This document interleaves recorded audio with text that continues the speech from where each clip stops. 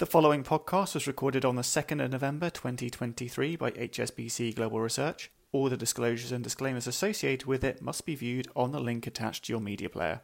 Remember, you can follow this weekly podcast on Apple and Spotify or wherever you get your podcasts by searching for The Macro Brief.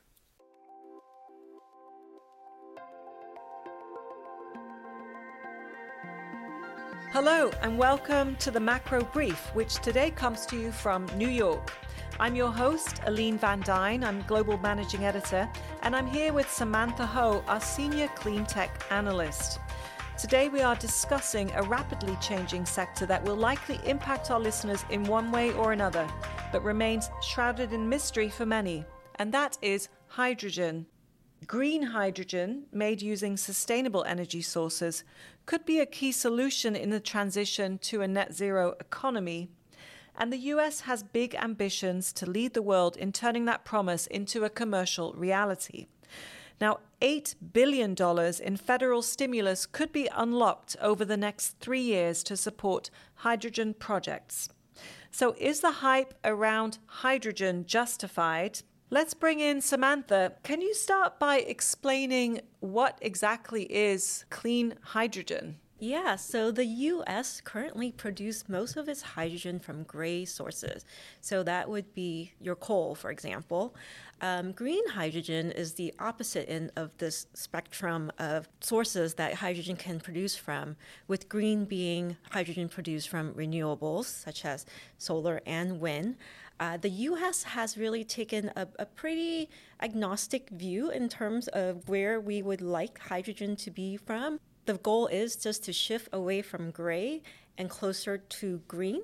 And we are happy to qualify blue hydrogen made from natural gas with the carbon dioxide sequestered.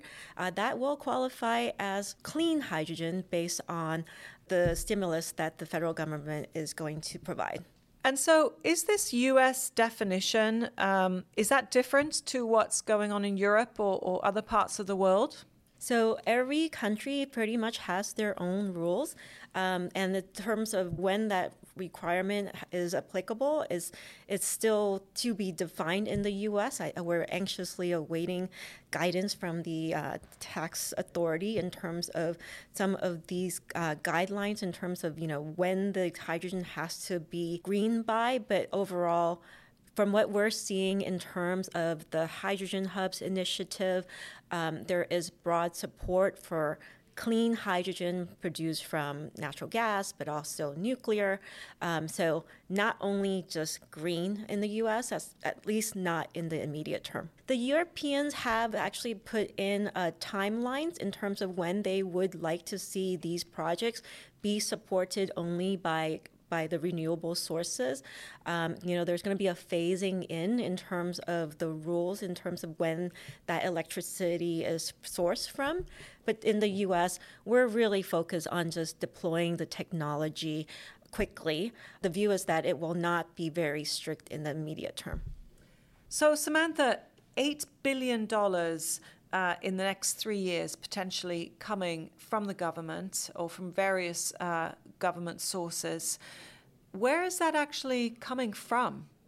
Yeah, so during the past couple of years, the federal government did approve 3 laws that have a pretty significant impact in terms of the build out of a hydrogen economy here in the U.S. The first one was the Infrastructure Act. Huge investment in terms of mostly for transportation, bridges and whatnot, but there are investment there for our energy system, and within there, there is support for development of hydrogen infrastructure. There's also the CHIP and Science Act. That is really thinking long-term into investments in new technologies that are just not at all tested or commercial. And the thing is, these 2 acts really had broad bipartisan support. What did not have bipartisan support was the Inflation Reduction Act. That was very party line. So it's going to be a target in terms of just the natural campaign cycles and the election cycle, and you'll see it brought up. But I think the thing to keep in mind about the Inflation Reduction Act is it actually addressed a lot of different technologies, and it was very powerful in terms of, the support there is in tax credits. It's not government grants, but tax credits, and it's not capped. One thing also to note, Aline, is that this is just the federal piece of the spending. Even without the federal piece, there's a lot of state and local support for hydrogen as well. That's very interesting. And I know in your report, you really explain that a lot of this funding is already allocated. It's not subject to continued political debate, which of course is really relevant given the political situation in Washington and given the election cycle. Let's just talk about how much will actually be produced. Now, in your report, you say that currently globally, 1 million metric tons of clean hydrogen is being produced. That's not that much. The current administration has a target to develop 10 million metric tons by 2030. How much is that? If it went towards an electric fuel cell vehicle, for example, like a passenger vehicle, 10 million metric ton of hydrogen, that really would support only about 50 million passenger EVs running on hydrogen fuel cells. If you think about the amount of clean hydrogen that's produced currently, that's 1 million metric ton out of 40 globally. So not a lot at all. And in the US, it's basically 0 out of 10. The US is currently using hydrogen that is produced from mostly gray sources, so your coal, but then also some gas. And the goal really of the administration is to get emission from our current supply and consumption down to 0, to take that 10 million that we use currently, let's just make it clean so that we don't have emissions coming from that. And do you think they will achieve that? I think we'll get close. I think one of the beautiful things about hydrogen is that it's a highly captive market. You have large industrial players that are actually producing it on site for consumption on site. So a highly captive market where the players have an incentive to actually transition. Think of all the companies that have set their own net zero emission target. This would go a long way in terms of achieving it. So I think it makes a lot of sense in the US. We're not looking for the commercial or consumer market to come in here and drive the demand for hydrogen. It's really targeted towards large-scale, hard to decarbonize type of industries. And I think there's just a lot of advantages that the U.S. have that we will get close to the target. And what about other uses? For example, electric vehicles. I mean, how does the amount of hydrogen consumed now, or the 10 million metric tons, how does that fit into the electric vehicle picture? So in the U.S. especially, the hydrogen fuel electrical vehicle market is really not existent. You might have some municipal buses that runs on it. California is definitely ahead of the curve in terms of adoption of hydrogen for the transportation segment.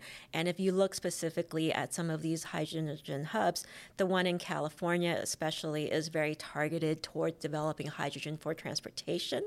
But again, this is kind of a small part of the overall potential demand. And if you look at the trajectory of just that 10 million tons, we're really not expecting much of that to be driven by transportation. Longer term, yes, maybe we'll get a bigger slice of the pie for transportation, but it's definitely not the focus right now. Okay, well, Samantha, thank you for explaining all that. It's definitely an area that will continue to grow by the sounds of it. Thank you so much. Thanks, Aline. Before we go, a few more things to highlight.